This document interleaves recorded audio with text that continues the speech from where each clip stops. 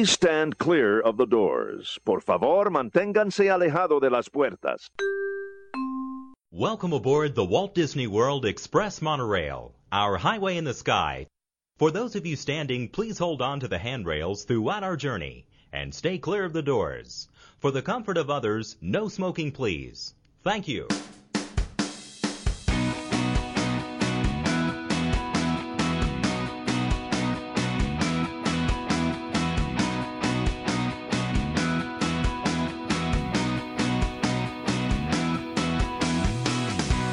Hiya, folks. You're listening to Two Men in the Mouse, episode 212 on the White Dragon Podcast Network, recorded live on October the 15th, 2020. This is your everyday guide to the magic of Walt Disney World and the larger Disney universe beyond it. My name is Kevin Kessler, and I am joined, as always, by my good buddy, Peter Mandel. Hey, Kevin. Hey, Pete. What's going on? Not much. Folks, we are two lifelong Disney fanatics who have managed to keep the magic of Disney alive in our lives every day, and we want to share that magic with you. So pull up a chair, gather the family, or pop in your favorite set of headphones, and let's experience the magic together. Pete! Kevin. How are you doing, my friend? I'm well. How are you? What's new? I'm good. So we're just a few, we're about a half a month away from your trip. Is it happening? I'm hoping it is. So you're still not sure? Well, I mean, I'm feeling good about it. I never want to say 100% because you never know in the current climate. Right. But, of course. Let's see. All right. Well, I mean, that's more hopeful than you've been in recent weeks and months. That's true. All right. Well, hopefully you'll be able to get down here and have your mask-filled Disney vacation. One of the first news items this week. We'll get into it in a sec, but park attendance has gone up, and we'll get into that when we get into the news. But real quick before we get started, I wanted to just bring up one thing to any of our listeners that might happen to be in the New Jersey area this weekend.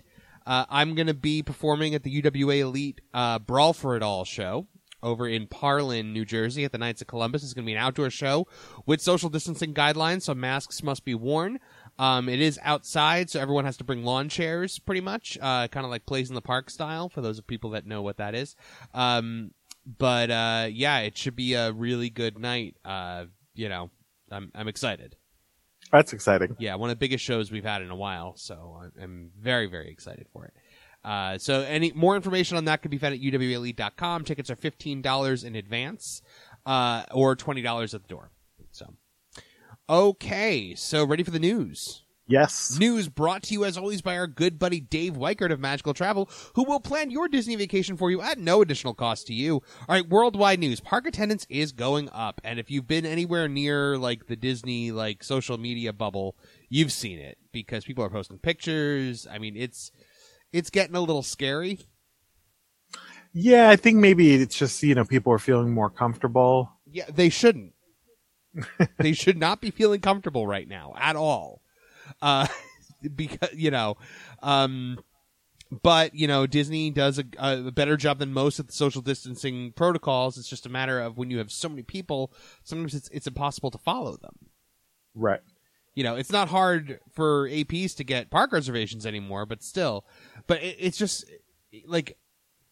they're firing so many people, but attendance is now skyrocketing, and you got to wonder if that's going to affect the way the park runs. All these layoffs and all that and all of that, but well, they're still at a low capacity. Lower, yeah, but I mean, capacity has gone up. They've increased it. Right, I thought it was still at 25. I believe they've increased it. I know, Florida's governor was like, "You guys can go back to normal," and Disney was like, "Yeah, no, we're not going to do that." But yeah, I thought I read an article saying that Chapek said they were going to stay at 25 until the CDC changes guidelines. Okay. All right. I just know that, crowds have been going up. Those low wait times that we've been talking about for months, those don't exist anymore. Yeah, no, they're not around. Yeah. Even, smaller rides have, 20 to 30-minute waits, with a lot of the e-ticket rides being more in the 60 to 70, 90-minute range. Right. Which is unheard of for this time of year also. But I think part of the problem is that there's no Fast Pass at the moment. Right. And that's a huge issue, and you have to... I think if crowds are going up, you're going to have to see a return to Fast Pass at some point soon. Yeah, I mean, you would hope so. Would that impact the wait times? Do you think that would make them go down? Or do we think that the standby lines are actually less now because there's no Fast Pass? You know, it's funny. I used to think like that it would make it worse. Even just because I can remember like Pirates of the Caribbean never really having a wait after they put in Fast Pass. It seemed to always have some kind of a wait. Right. I'm not sure. I wonder how that really works. Yeah. Magic Kingdom's also a bad park to judge because there's so many rides with Fast Pass. Yes. That it does make it a little hard to kind of gauge on that park. Yep. Operating hours are returning to close to normal. Magic Kingdom is going to see a 9 p.m. close on October 31st for Halloween, and then most days in November have been extended to an 8 p.m. close. Now, it had been closing at like 6 p.m. Thanksgiving week will also see a 9 p.m. close. At Epcot, Halloween's going to have a 10 p.m. close, and hours throughout November have been increased to a 9 p.m. close, with Thanksgiving week having a 10 p.m. close. Animal Kingdom on Halloween will be 7 a.m. opening, and the majority of weekends in November will see an 8 a.m. to 6 p.m. operating day. No changes have yet been made for Hollywood Studios, which is odd because that continues to be the busiest of all the four and kind of where you're seeing a lot of those traffic jams and problematic social distancing. Finally, Disney Springs has moved to an 11 p.m. close on weekends, and that is already in flux. Disney appears to be adjusting these times based on the continued increase in attendance that the parks have been seeing over the past month. So yeah, if you're planning your trips, you can now plan accordingly with those times. I will say, just from monitoring wait times the last week or so, Yeah. It does also look, not surprisingly, like the wait times for rides go down the later in the day you get. Yeah, I could see that. I could definitely see that. Resort news: the opening of Coronado Springs has been pushed back, but only by 2 days. Originally, it was rescheduled to open yesterday, October 14th, but it will now reopen tomorrow, October 16th. And in some dining news at resorts, characters are returning to Chef Mickey's. Did you see this? Oh, really? As of December 16th, along with the return of characters, new menu items will debut at what is now an all-you-care-to-eat family-style feast instead of the previous buffet. So they're kind of changing. They don't want people at a buffet. Right. As we've seen at other Walt Disney World restaurants, expect the characters to parade through the restaurant instead of visiting tables as they have previously done. Reservations for Chef Mickey's can be made on October 17th. I would think, forget about the fact that you're picking food out of trays, at a buffet, but also, are you asking people to put their masks back on when they go up to the buffet? I feel like that's why you can't really doesn't do work it right now. Yeah, that's why. Like, we ate at Liberty Tree Tavern a couple weeks ago, and I was thinking to myself, this is my preferred all-you-can-eat, style right now, where they just bring the food to you. Yeah, I've never really had a problem with it, and I've seen the food that they've been serving at Chef Mickey's. Yeah, and it looks great. So, if you're going to just bring the food to the table and you'll get more if I ask for it, I don't think you can really argue with that. I guess the only thing would be selection. That's the real joy of a buffet is, an immense selection of stuff you're not even going to touch, like cereals and stuff. Yeah. So, the granola bars. Right, but that's the thing. Right? There's something there are people who like that. There's stuff for everyone. So I guess that does limit. Yeah, guess what, Mom? You paid $30 for this buffet, and I'm having Captain Crunch. Yeah, it's so funny. So let me add. Oh, lobster eggs Benedict. Hold that. I'm going to go for these Fruit Loops. They're the exact same price. Disney Springs news. Some bad news here. Wolfgang Puck Express has permanently closed. Did you ever eat here? Did not. I ate in the regular either. restaurant, but not the Express. I didn't either. And the Disney dads were telling me, like, oh, you have to go. It's like the best. And I was like, oh, yeah, okay, that's on my radar now. I'm going to go. Now I'm not going to go. Because the restaurant abruptly shut down operations overnight last week and has had its windows covered along with signage and menus pulled from the exterior. It was a popular fast casual location recognized by frequent visitors as offering high-quality food that was more like a table service restaurant than at quick service prices. Wolfgang Puck Express had reopened in mid-July following the shutdown in mid-March from the pandemic. The Wolfgang Puck Bar and Grill in Town Center remains open, however. So yeah, this was shocking. I was shocked by this. Surface parking has also reopened at Disney Springs in a limited capacity. That means the Watermelon lot is going to be open. It's located in front of the Cirque du Soleil building, and it will be open for guests after 3 p.m. As with all the other parking lot locations in the garages, temperature screening is in place for guests arriving via the Watermelon parking lot. All of the parking at Disney Springs has the name of fruit. I like that. It's the orange garage, the lime garage, the grapefruit garage. Then you got the watermelon lot. You got the strawberry lot. There's a whole bunch of fruit themed. I don't know why. When they were building Disney Springs or Downtown Disney, where they were like, you know what, fruit. Why not? Fruit. They'll get it. They'll understand. I would like to park in a watermelon lot. That sounds cool. Yeah. So, Magic Kingdom news. The People Mover refurbishment has been extended again. I saw this yesterday and was just like, what is happening over there? I think they just don't want to reopen it. That has to be it at this point. Yep. It is extended to at least December 26th, which I think is pretty much a lock that it's not reopening this year. Yeah. Well, if you think about it, if this gets to March, then the People Mover will have been closed for a year. Yeah. Yep. Imagine how great it's going to run when it reopens. I bet you it doesn't. The reopening date has been moved back 4 times since the refurbishment began and was most recently planned to be closed through November 28th. A new color scheme is being added to the Magic Kingdom toll booth, which I thought was actually really cool. Yeah, I saw that. Yeah, the Magic Kingdom Auto Plaza is currently in the middle of a much-needed refurbishment, bringing a familiar color palette to the first arrival point for guests visiting the Magic Kingdom. Because, I mean, you see this, no matter what way you're coming in, unless you're coming in by, like, resort launch boat, you're seeing that Magic Kingdom toll booth, and now you're going to be seeing it in the deep blue and gold accents that Cinderella Castle has. So it's in the process of being repainted now, but half of it is already done, and it looks fantastic. Yeah, I thought it looked good, too. In further Magic Kingdom news, the Friars Nook and Adventureland Spring Roll Cart have reopened. So those are currently open, and the lunching pad in Tomorrowland will be open has already reopened again on October 9th. Further Magic Kingdom news, the Riverboat and Tom Sawyer Island have been closed for refurbishment. Closures of both began October 5th, 2020, and will run through early 2021. So that's pretty much a lengthy refurbishment. Yeah. As part of the work, expect the rivers of America to be drained. I feel like they just drained it, like, recently. I don't know, maybe it wasn't as recent as I'm thinking, but I'm like, they're doing this again? Interesting. Yeah. I mean, this is nothing that bothers me or affects me because I don't do either of these things typically. Right. But, I mean, I did see that Tom Sawyer Island had reopened the last time I was there, so.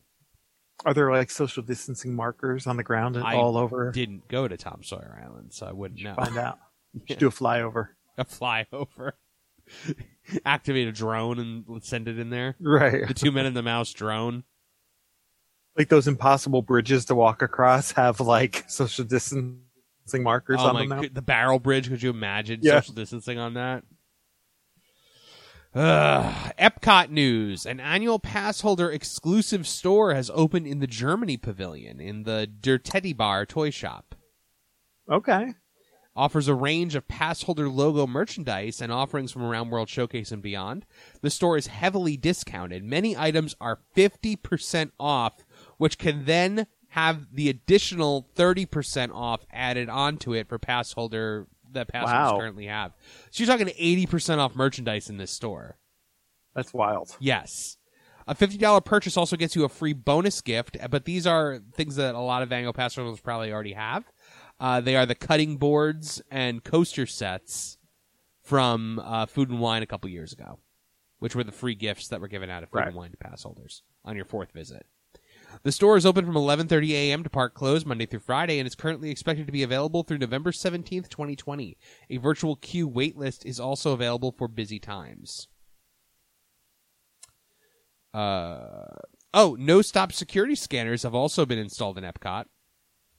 Oh, that's cool. Yep, these were originally piloted in June at Disney Springs. They greatly reduce the need for bag checks and provide a much-needed improved guest experience when entering the park. With the main entrance at Epcot, the scanners are now in use at International Gateway, Disney's Animal Kingdom, and Disney's Hollywood Studios. So they already had it kind of like at the front of the park, but now they have it at the International Gateway also. I'm really interested in seeing these. I mean, it's great. You literally just walk right through. They just tell you like to take out like an umbrella or like a metal water bottle or something like that if you have it. But other than that, you're good. You have to take out your keys, not your nothing. That sounds cool. According to the manufacturer, Evolve Express is the first no-stop weapon screening system built to automatically screen groups of people as they walk through without slowing or stopping.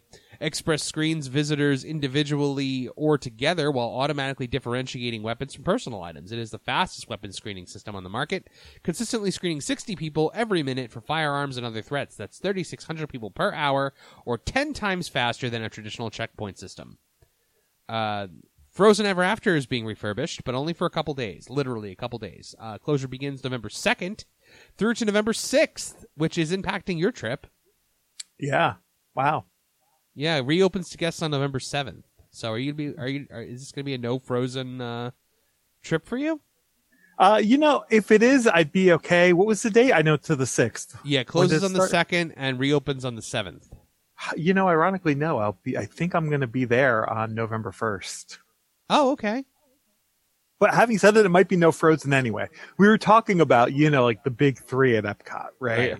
Right. And if you could only do, one, what would it be? If you could do two, what would they be? Right. And honestly, Frozen probably ranks third in that group for us. Yeah, that makes sense. So, if there's one that's going to, and plus, my son, he's going to want to go on Spaceship Earth multiple times. Oh, of course. He's got to get his last, you guys got a second chance here to get your last at bat. Right. So we're going to have probably multiple viewings. So Frozen might not make it this time, but I'm okay with that. Okay. All right. Hollywood Studios news. Mira from Disney Junior appeared in Disney's Hollywood Studios last weekend only, so it was a limited time engagement. But she appeared in the Disney Junior motorcade. I don't know why she would be there for just one weekend and then go away again, but... That is a lot. Mira Royal Detective is a CGI animated mystery adventure children's television series inspired by Indian culture and customs. It debuted on Disney Junior on March 20th, 2020.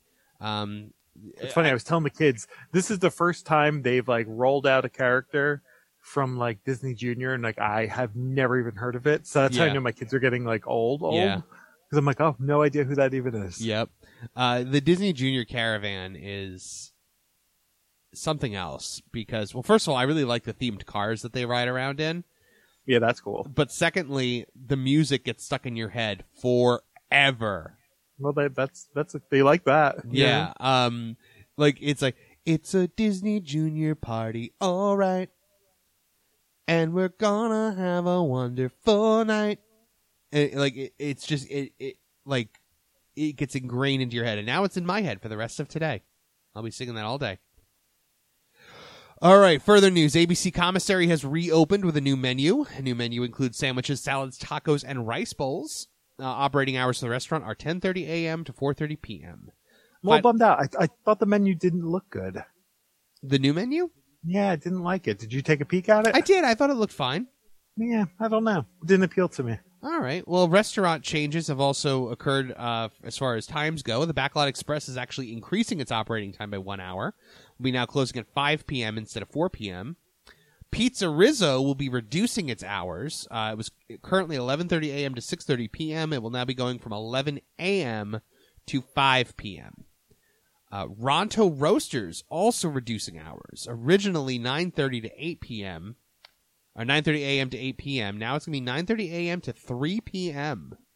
They're cutting 5 hours of Ronto Roasters time. They are, but I heard you can actually get the Ronto wrap after they close. After they close, the Ronto wrap will be available at Docking Bay 7.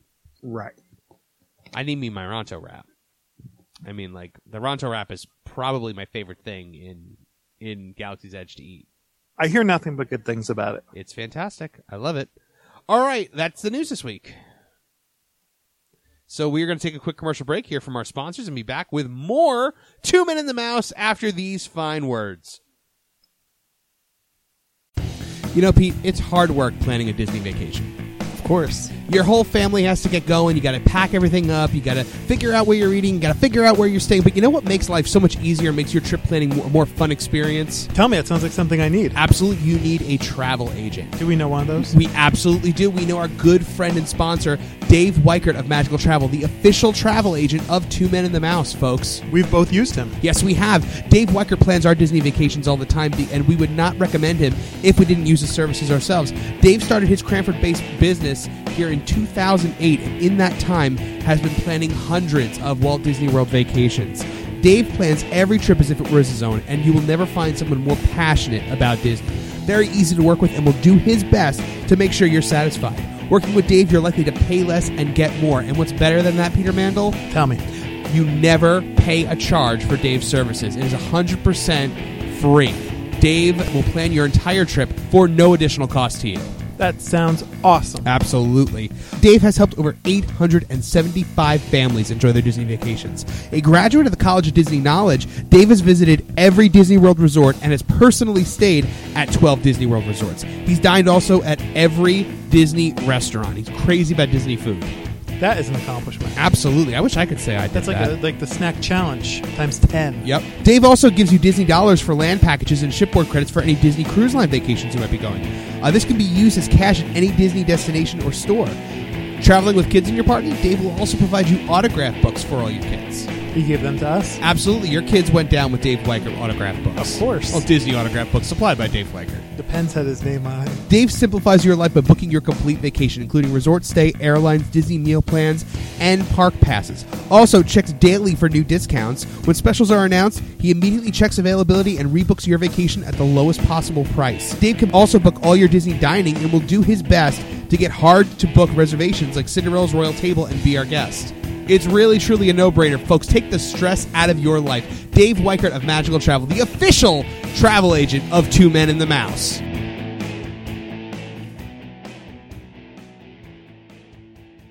If you and your family are taking a trip to the Orlando area this year, your little ones deserve to stroll in style. Lugging a stroller from home can be an annoying and frustrating part of the first leg of your journey, and renting those hard plastic strollers from Disney theme parks can be both costly and uncomfortable for your kids. Well, I'm here to tell you about the solution to your child transport problems, and that's Kingdom Strollers. Kingdom Strollers is a Disney-featured stroller and crib provider that does exactly what you're looking for at a great price. Not only is it less expensive than renting a stroller from the theme parks themselves, but these are padded luxury models with features like drink holders, canopies, storage baskets, and more. What's more, you keep this stroller with you for your entire trip, whereas park-rented strollers, you got to return them before you leave the park that day. This is going to make those late-night post-fireworks bus stop queues so much easier, and Dad's shoulders are going to thank you for it. So, how does it work? You just go to kingdomstrollers.com and make your selection on the stroller or crib that's right for your child. Just let the good folks over there know a great time for delivery and pickup and where you'll be staying. You can pick your stroller or crib up from the luggage stand at your resort and then drop them back off there at the end of your stay. So pack light, leave your stroller at home, and save up to a whopping 50% versus park price stroller rentals when you visit kingdomstrollers.com.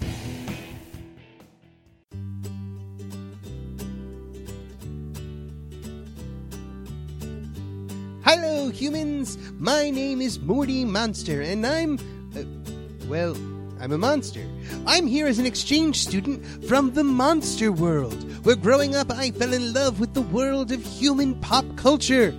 Unfortunately, not a lot of monsters share that passion, so I came here to experience all of these things that I love and to share that passion with all of you. I do this through my YouTube channel with regular video blogs. One of my favorite things to do is film while in the theme parks of Orlando, Florida. Join me in Walt Disney World, Universal Studios, SeaWorld, and more. I'll also be reviewing comic books, web videos, TV shows, movies, and other awesome stuff. Find me on Facebook at facebook.com/MortyMonster. I'm on Instagram as Morty Monster and Friends. I'm also on Twitter as Morty Monster BFF. From there you can find a link to my YouTube videos. Please like, subscribe, love, sign up for notifications and more for all the Morty content. I can't wait to share my adventures with all of you. Morty Monster!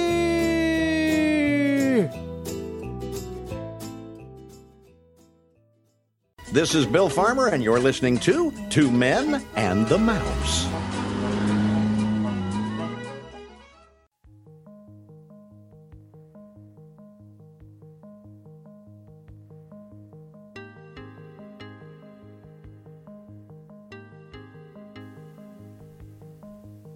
Folks, I hope you've got your walking shoes on because it is World Tour time here on Two Men and a Mouse. That's right, the World Tour is back.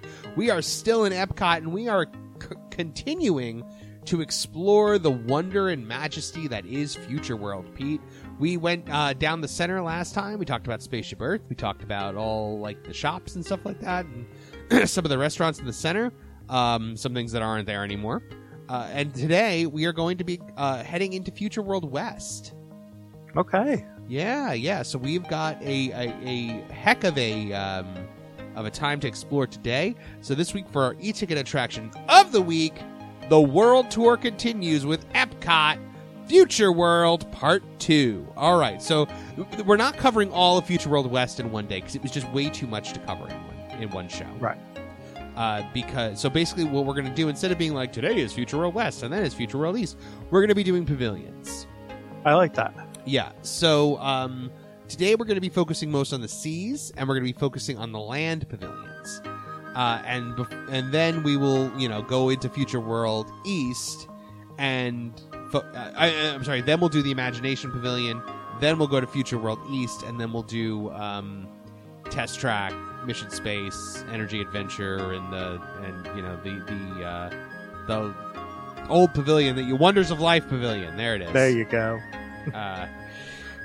It's been gone so long that I forgot it. So the Future World West is soon going to become the area that will be known as World Nature, which we'll go into more in the next installment. But I want to start off with the seas.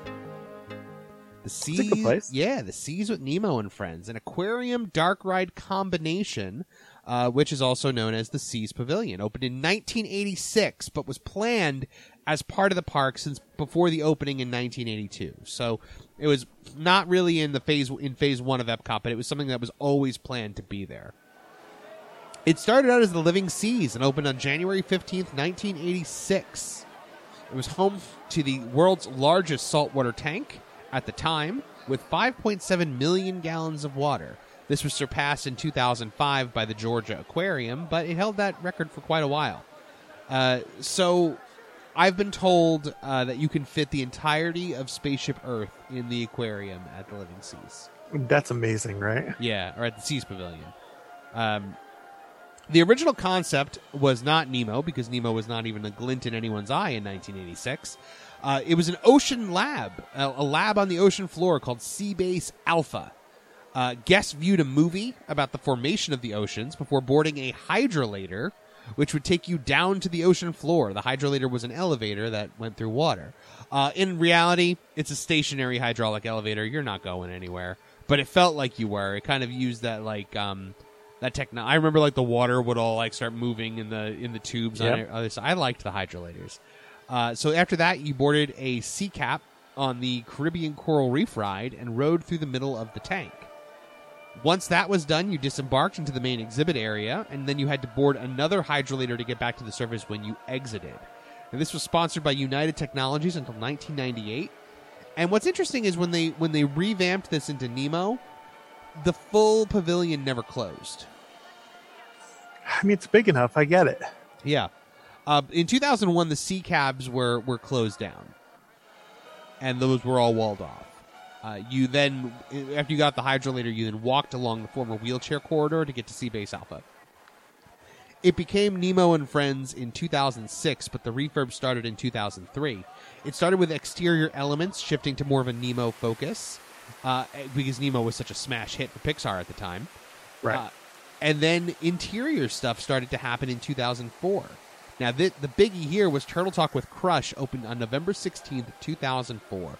It was so wildly successful that it completely overwhelmed the pavilion, and that was when they were like, okay, I guess we have to start making some changes. Turtle Talk with Crush, let's talk a bit about it. Do your kids love Turtle Talk with Crush, or did they? Well, honestly, we've never done it. No one really ever had interest. Nope. See, I thought your kids would, I thought Ethan especially would be wild about, the Living Character Initiative, where basically like the crush on the screen is. You guys really have no interest in any of the living character stuff because you don't do the Monsters Inc. laugh floor either. You're right. Yeah, it's not something apparently that speaks to us. Huh, No that's pun intended. really interesting.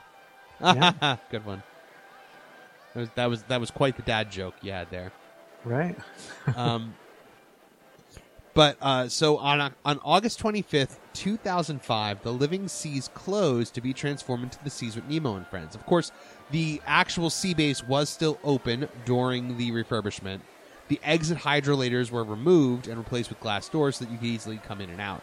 The sea cabs were then rebuilt as clam mobiles, and the remaining Living Seas pre-show theater, entrance hydrolators, and holding areas, and the sea cabs queue were all completely removed and replaced by a new themed queue area. That is the current nighttime beach area. It's so dark in there when you go through that queue. Have you ever noticed how dark it is? Yeah, it is. I'm like, oh yeah, this is the beach at night. But it's also so cold in there. Like when you walk in there on a hot day, there is nothing like that queue on a hot day.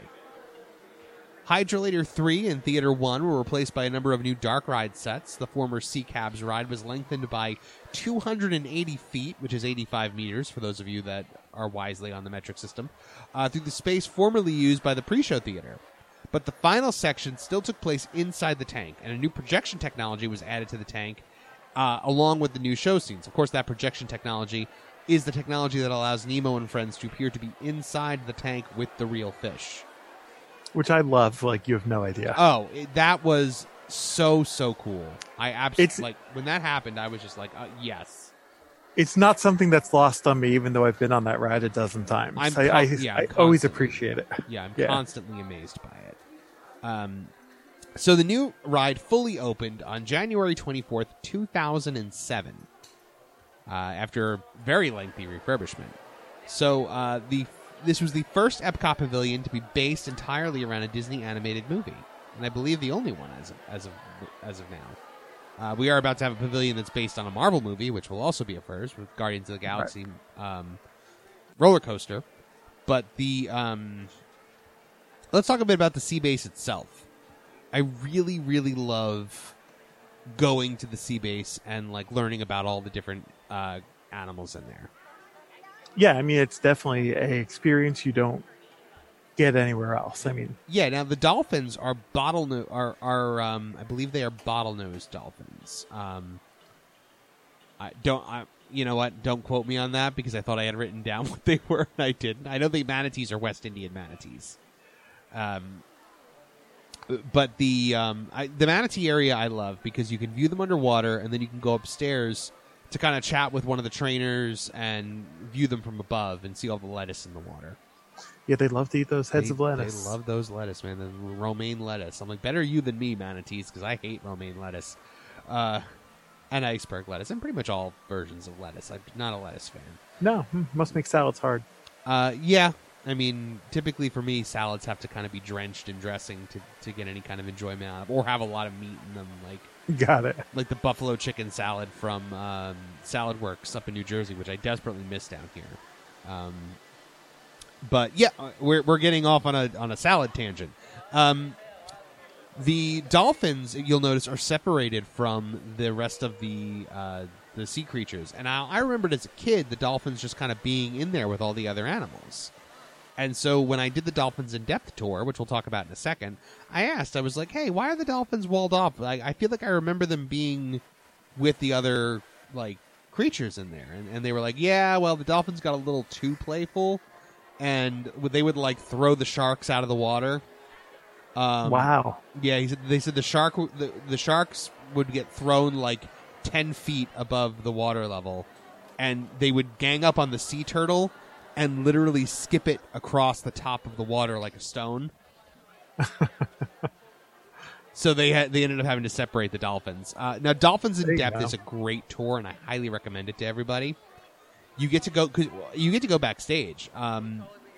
You go backstage. You go through a back entrance into the seas, and you get to watch. You learn a lot about the dolphins, and you get to watch a training session. You also then get to put on a wetsuit and wade into the water and take a picture with one of the dolphins.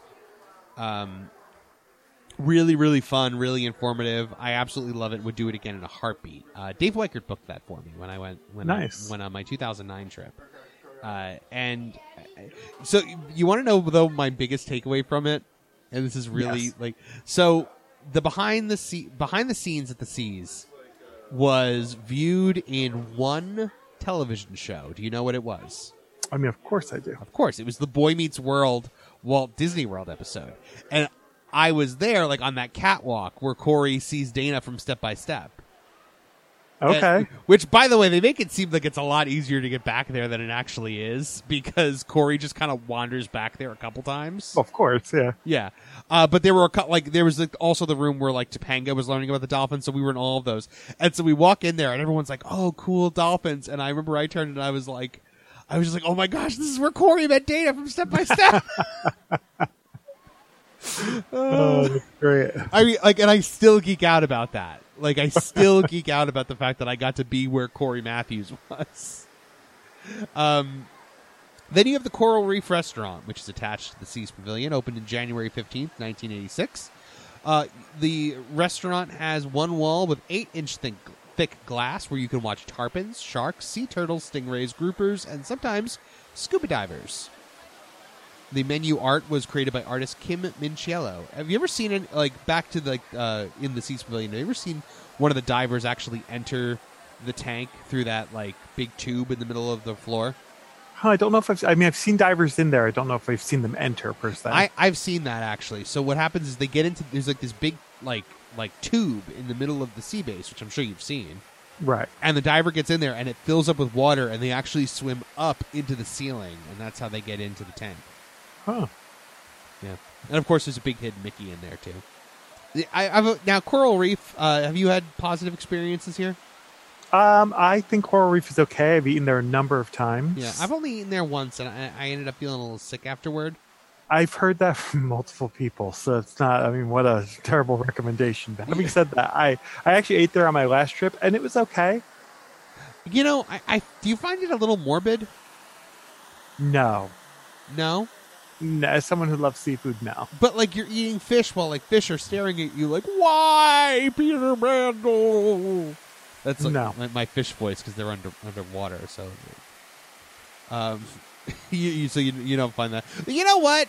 Those fish eat fish too. So they're Right. they're probably just oh, it's like regular life. I don't know what my fish voice is. Okay, ready to go from the sea to the land? Yeah, quite a transition. Right, a transition from sea to land and land to sea. The Land Pavilion opened with the park on October 1st, 1982. It is dedicated to the human interaction with the Earth. A strong focus here is on both travel and agriculture. It explores how humans can both use the land for their benefit and how they can also destroy it. Future technology in better preserving the land is also explored at the pavilion, along with a focus on the celebration of the land itself. The pavilion is 24 hectares, which is 2.5 million square feet, and features 4 attractions. Currently features Soaring Around the World, Living with the Land, Awesome Planet, and the Behind the Seeds tour. The pavilion was first sponsored by Kraft Foods for 10 years. Brought to you by Cheese.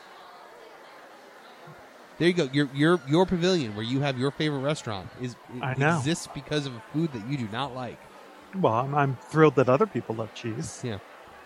In 1993, plans were made to update and modernize the overall tone of Epcot Center, and that included a major refurbishment of the Land Pavilion. Kraft withdrew its sponsorship on September 26, 1993, and Nestle took its place. Co-financed by this refurb was co-financed by Nestle and the Walt Disney World Resort. That refurbishment began on September 27th, 1993. It switched it from more of an earth tones look to more vibrant colors. A much more modern look for the pavilion. Originally, it had 3 attractions: Listen to the Land, the Kitchen Cabaret Review, and Symbiosis. So, I think we're going to start with Living with the Land. All right. You know, you can't talk about Living with the Land without talking about the Behind the Seeds tour. Now, I've never done it. I know plenty of people that have, and they love it. They swear by it. So it's definitely on my radar. And it's not, from what I understand, it's not a very expensive tour to take. No, I think it's actually the most inexpensive tour to take. Yeah. Yeah, so you get to go through and you get a much more in-depth look at a lot of what they do there as far as agriculture goes. Originally, this ride was called Listen to the Land. And it had that really cool theme song. Listen to the land we all love. Nature's land will shine above.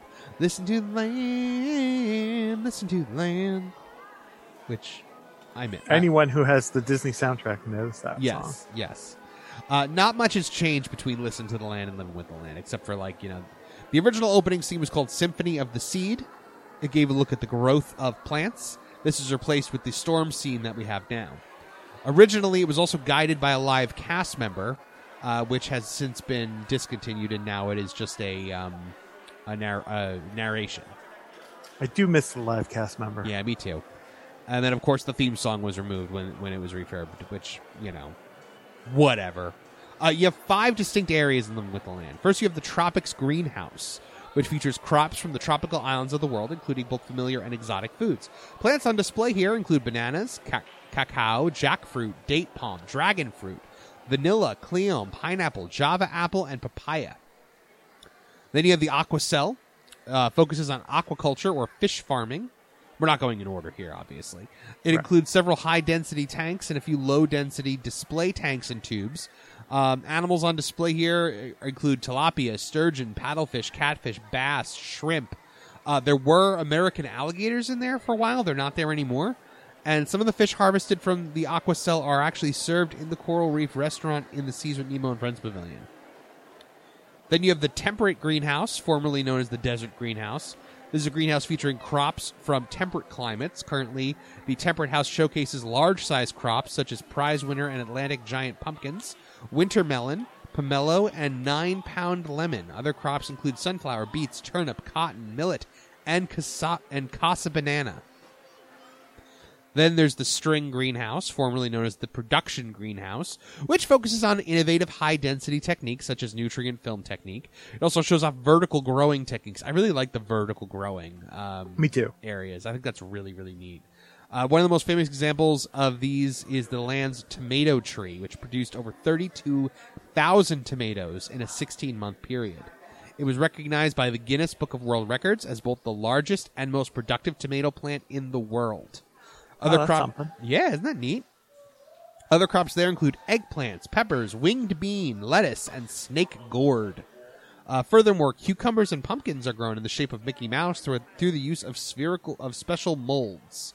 Mulch of the produce grown in the... I'm sorry, not mulch. I'm talking about agriculture. That's fun. It said mulch. Much of the produce grown in the String Greenhouse is also used in the Garden Grill and Sunshine Seasons. Both restaurants are in the Land Pavilion. In total, over 30 tons of produce are harvested from the land each year. Then you've got the Creative Greenhouse. The final greenhouse in the attraction shows unusual ideas about the future of agriculture. Most of the plants in the Creative House are grown via aeroponics, in which fine mist of water and nutrients is sprayed directly onto the roots of plants. The roots dangle freely in the air and are not hindered by any growing medium. Some of the plant's roots in the Creative House are enclosed within rotating columns and A-frame structures, while others are completely exposed to open air, at least temporarily, so that the entire plant can be viewed by the guests on the boat ride. Creative House also features a small exhibit of NASA hydroponic growing units, which were developed for use on extended-length space journeys. The crops on display here include tomato, squash, lettuce, basil, or basil if you're from England. I've learned that watching Gordon Ramsay that the English say basil. That's true. Rosemary, cabbage, super dwarf wheat, Swiss chard, marigold, and snapdragon. A couple additional elements here. You've got the biotechnology lab, which is attached to the Creative Greenhouse. It's a sterile research environment where several USDA scientists are on site performing research on crop improvement. The land also produces a product called Mickey's Mini Gardens in the biotechnology lab, which are available for purchase in several locations in Epcot. Integrated Pest Management Lab is also available there as an entomology laboratory that raises beneficial insects for use in the land and all over Walt Disney World property. It's not visible on the Living with the Land boat ride, but it is visited during the Behind the Scenes backstage tour. Insects raised here include tiny stingless parasitoid wasps and ladybugs. So they're literally raising bugs and then releasing them into Disney. That's not a bad idea, though. Yeah. No, not at all. Not at all. All right, so that's Living with the Land. Anything you want to add about Living with the Land? I love that ride. I like again, I fear the day we ever get rid of kind of the educational component of Epcot. I don't think you can get rid of Living with the Land just because, like, they actually grow things in there that are used in the restaurants. Right. I would be really upset. Yeah. And the ride is currently sponsored by Chiquita, the banana company. Okay. Kitchen Cabaret review / Food Rocks opened with the park on October 1st, 1982. It was a 13-minute audio animatronic show. The host, Bonnie Appetite, introduced musical acts that all advocated healthy eating. Some songs included were the Mealtime Blues, the Boogie Woogie Bakery Boy, Meat Ditties, and more. It became Food Rocks in 1994 and was presented by Nestle. The show was themed as a benefit concert for good nutrition hosted by Food Rapper, F-U-D, Food Rapper, who was voiced by real-life rapper Tone Loc. It's Tone Loc. Okay. Whatever. Jump in here. Whatever. This is not my area of expertise. Oh, it's so great. Tone Loc. However, the show was continually interrupted by The Excess, a junk food heavy metal band that detests nutrition. How dare they? These guys have to be stopped. In the end, Excess lost their power as Food Rapper explained, "No power? You guys have been unplugged. There's plenty of foods out there that are good to eat, but remember, always eat with moderation." It seems a real shame that we got rid of this for Soarin'. The audio animatronic characters were food items with human features, which is horrifying. The music was based on popular songs by well-known performers with lyrics adapted to the topic of nutrition. For example, the Peach Boys singing Good Nutrition was based on the Beach Boys' Good Vibrations. 5 of these acts used the voices of the parodied musicians themselves. Tone Loc, as I've heard that's pronounced. There you go. Neil Sedaka, Little Richard, the Pointer Sisters, and Chubby Checker all helped. The only character who wasn't an animatronic was Chubby Cheddar, who appeared as a silhouetted projection on the center stage wall. The lead singer for the Refrigerator Police, which was a parody of The Police, was a repurposed animatronic from Kitchen Cabaret. Many of the characters returned for the finale. This was tragically replaced by Soarin' in 2004. What a shame. Right? Do you think that, like, there's anyone out there that, like longs for the days of Food Rocks and I mean, hopefully not. Like, bring back Chubby Cheddar!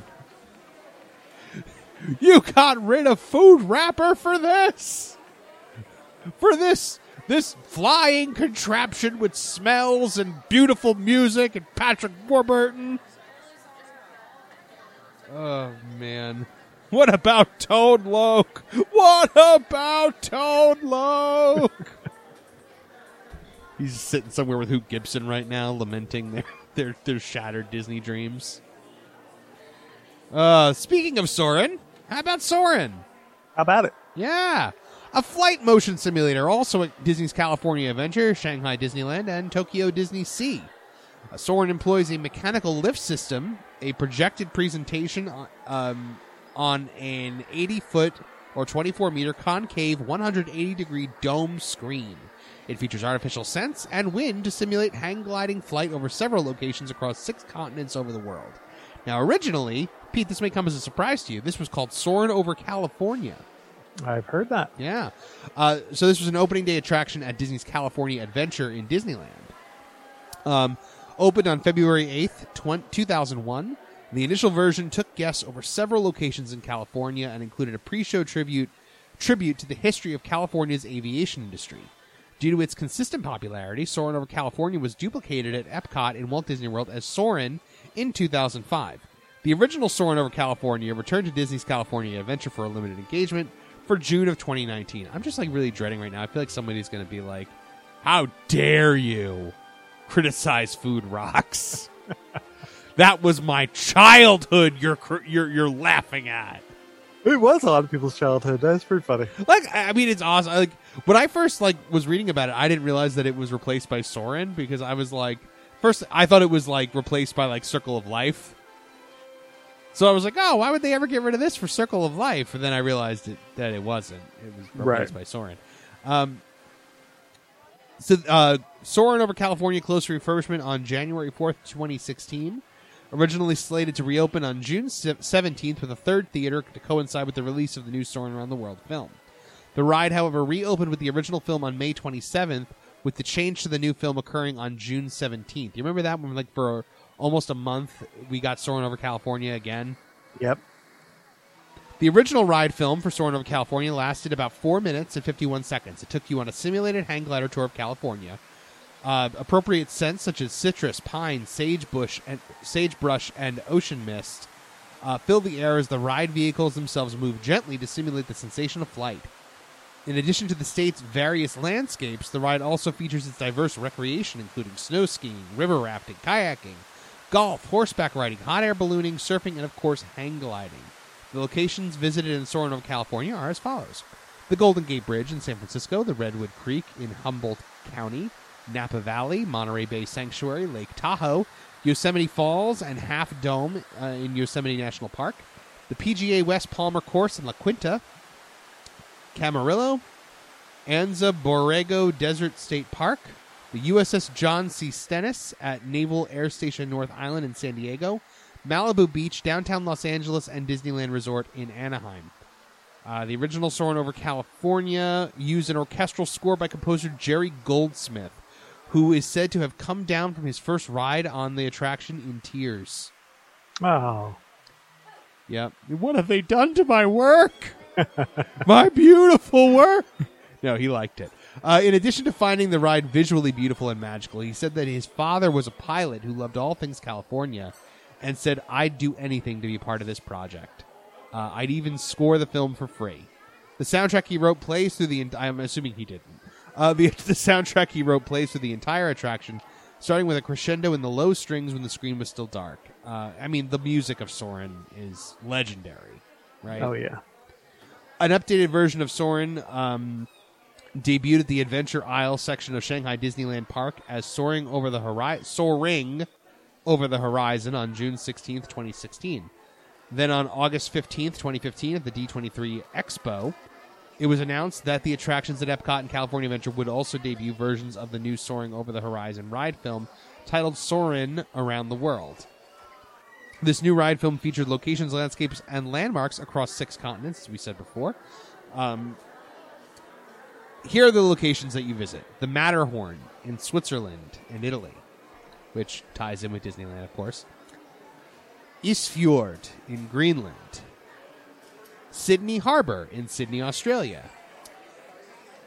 Neuschwanstein Castle in Bavaria, Germany, which is what Cinderella Castle is based off of. Correct, yeah. Kilimanjaro National Park and Mount Kilimanjaro in Tanzania. The Great Wall of China in China. The Great Pyramids of Egypt, the Taj Mahal in India. West and East Mitten Buttes in Monument Valley, Arizona, United States. Lau Islands of Fiji. Iguazu Falls in Argentina. The Eiffel Tower in Paris. And so you visit the Eiffel Tower in Paris in the Shanghai Disneyland version, the Disney California Adventure version, and the Epcot version. But it's actually Tokyo Tower in Tokyo in the Disney Sea version. Okay. No Eiffel Tower there. And you go to Shanghai, China in the Disneyland version, Disneyland California in the Disneyland version, Epcot in the Epcot version, and Tokyo Disney Sea in the Tokyo Disney Sea version. So they all end at different locations. Soarin' Around the World and Soaring Over the Horizon received a new score composed by Bruce Broughton, which was heavily based on Goldsmith's original score. The new score was performed by the London Studio Orchestra. I really thought it was the same exact score. I didn't realize that it was rescored. I mean, I guess it makes sense because they have like the India section where they have like, kind of like, you know. So yeah, I guess I really should have seen that it was rescored. But I just assumed it was the same composer because it's all that same like bum bum ba da da da. And of course, how can we forget Patrick Warburton making his appearance felt in both versions of this attraction? I remember there was this huge like concern that he wasn't going to be in Soarin' Around the World. Yeah, me included. Yeah, me too. And he was staying really tight-lipped about it when asked about it. And everyone assumed he'd like film something new if he was still in it, but they just kept the original because it was fine. They didn't really mention California. Right, I was totally okay with that. So I remember being there on the day that Soarin' Around the World opened, and everyone standing in the pre-show area. And Pete, everyone is so nervous because they're so nervous that we're about to get some new horrible pre-show. Right. And then all of a sudden, Patrick Warburton pops up on the screen, and the entire all three pre-show areas cheered. Oh, that's great. Yeah, dude, it was so I remember my former roommate at the time was on the Test and Adjust team for this, and he was so good at keeping the Disney secrets from me. I asked him for months about Patrick Warburton, and he wouldn't even tell me that. Okay, so Symbiosis was a thing that used to exist in the Land Pavilion. It was a 70mm documentary opening with the park on October 1st, 1982, and closed January of 1995. This is one of those attractions that Disney actually eventually called boring. I mean, it sure sounds it. When they changed it, they were like, we're changing the boring Symbiosis to The Lion King. So the movie focused on the balance between technological expansion and the protection of the environment. It showed environmental damage caused by humans and what is being done to fix the damage that was created. The film was projected on a 23 by 60 foot screen and used a 13-track digital sound system. Closed on January 1st, 1995, and was replaced by Circle of Life, an environmental fable. The new film featured some re-edited footage from Symbiosis. Now, have you ever watched Circle of Life, an environmental fable? Yes, but so long ago I don't remember it. I never saw it. It was narrated by Simba and featured Timon and Pumbaa. It opened in January 1995. Some scenes were recycled from Symbiosis into the new film, with animated sequences and character-driven narrative were brand new, originally created. Also inspired by The Lion King. The article, it said that the 1990s were a decade in which conservation became a hot-button topic, and Circle of Life was there to keep Epcot's finger on the pulse, so much so that the film holds up quite well and covers environmental issues still facing us 17 years later. That was described in an article. In addition to the live-action footage, the film featured about 2.5 minutes of new animation featuring the characters from Lion King, produced by Walt Disney Feature Animation. The attraction permanently closed on February 3rd, 2018, and became Awesome Planet, which I have not seen yet, but the official description of Awesome Planet is: experience a call to action to protect the Earth. In a partnership with the Disney Conservation Fund, this all-new film uses in-theater effects, including wind, scents, and water, to tell the story of life on our planet and why it's vitally important to care for it. Finally, in this pavilion, we've got the Garden Grill, a revolving family-style restaurant featuring characters. Pete, tell us a bit about the Garden Grill. You know I love Garden Grill. I feel weird saying it's my favorite restaurant, but I mean it might be. I mean it's your day one restaurant at all times. It is my day one restaurant. I feel like it's rated also. I feel a lot of people don't even know about it because of its location. You know, I mean, think about how many Disney restaurants don't have some kind of grandiose exterior saying, "Here's this restaurant." Right. It is a family style meal. Yes. Typically a character meal. Right. Not at the moment, although I've heard they do actually have the characters walking around. Mickey, Pluto, Chip, and Dale, right? Correct. And Mickey is in his farmer gear. Yes. I don't know if it's still this way. I guess it depends on how they are, what capacity is like now. I know for a little while they were seating people on the lower ring, and the characters would walk around the upper ring. Okay. And almost stop at the table. I kind of thought that was a really cool idea. Yeah. Yeah. But the food's delicious. They usually have some form of chicken or turkey and a steak. It's been a skirt steak a lot of times. Nice. Vegetables, mashed potatoes, stuffing. It's all you can eat. They keep bringing food out. There's a nice salad. Really nice fresh baked rolls. It's a great meal. What kind of dessert do they bring out? So the dessert recently has been some kind of a fruit compote. Interesting. It's been okay. It hasn't been gangbusters of recent, but because the only other family style restaurant that I go to a lot is Liberty Tree Tavern, and they have the Ooey Gooey toffee cake, which sounds great. It's amazing. Right. So okay, not big for the dessert, but the food sounds top notch. That steak especially sounds good. Yeah, it is. It's really good. And then we have Sunshine Seasons, which used to be open for breakfast. It's a quick service location, but now it is lunch and dinner only. They have things like rotisserie chicken, salmon, and cheeseburger. And they have the Land Crusher sandwich, which I really need to try. It's a pulled pork sandwich with cheddar on Texas toast. You can also get some gross Disney pizza there, too. That sounds good. Yeah. So, do you go to Sunshine Seasons a lot? Haven't of recent, but I mean, I've been there a number of times. The selection's so enormous. I mean, it's wonderful. I gotta tell you, with the festivals going on pretty much all the time now, I don't justify eating at Sunshine Seasons very often. You're right. Or any of the Epcot quick service locations, because I'm always just like, festival, gotta get all the festival stuff. No, you're totally right. Yeah, it's kind of strange to me. Like, back when Food and Wine was the only festival, I mean, you ate at Sunshine Seasons all the time. It was, it was what you did. But, I mean, now, boy, I don't even remember the last time I ate there. It might have been breakfast, when they still did breakfast. I vaguely remember eating the potatoes that they gave you for breakfast. Right. It's funny. I mean, so my son, we were talking about, our trip, and we're only going to Epcot for one day because Epcot's still somewhat in shambles, so we didn't really plan more than one day there. Yes, you made the right choice.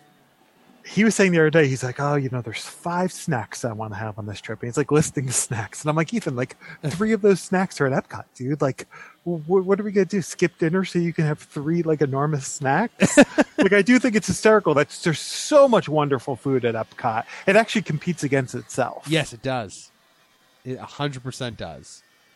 And that is this leg of the World Tour. All right. So we covered some ground. Next time we'll be picking up with the Imagination Pavilion. And then we'll be talking a little bit about what's coming to this area.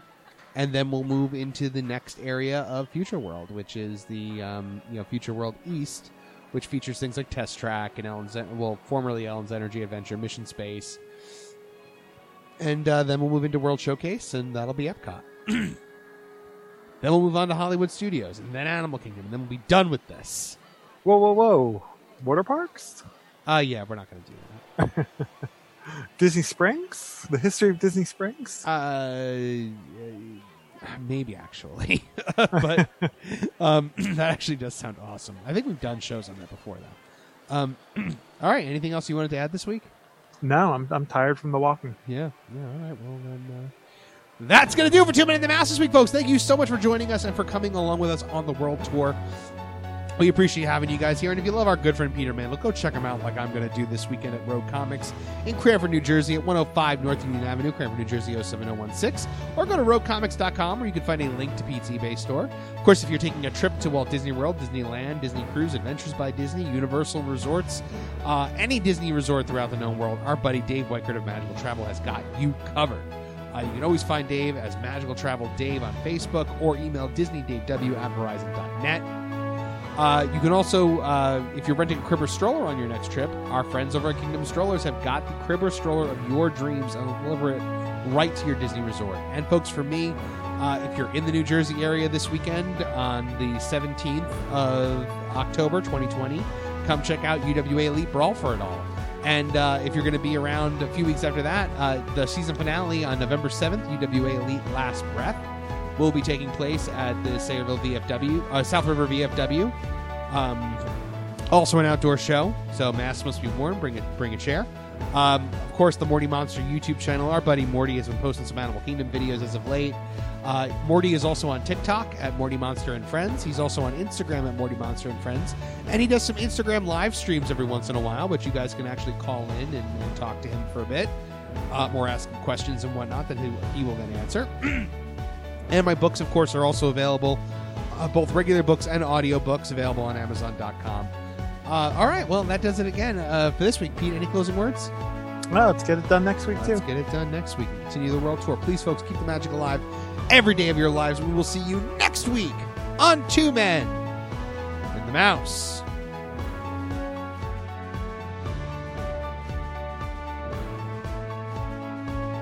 So there's a great, big, beautiful tomorrow shining at the end of every day. There's a great, big, beautiful tomorrow, just a dream away. If you're standing, please hold on to the handrails and stay clear of the doors until the monorail stops completely and the doors open. If this concludes your visit, we hope you've had a wonderful time and will return home safely. Thank you for traveling with us.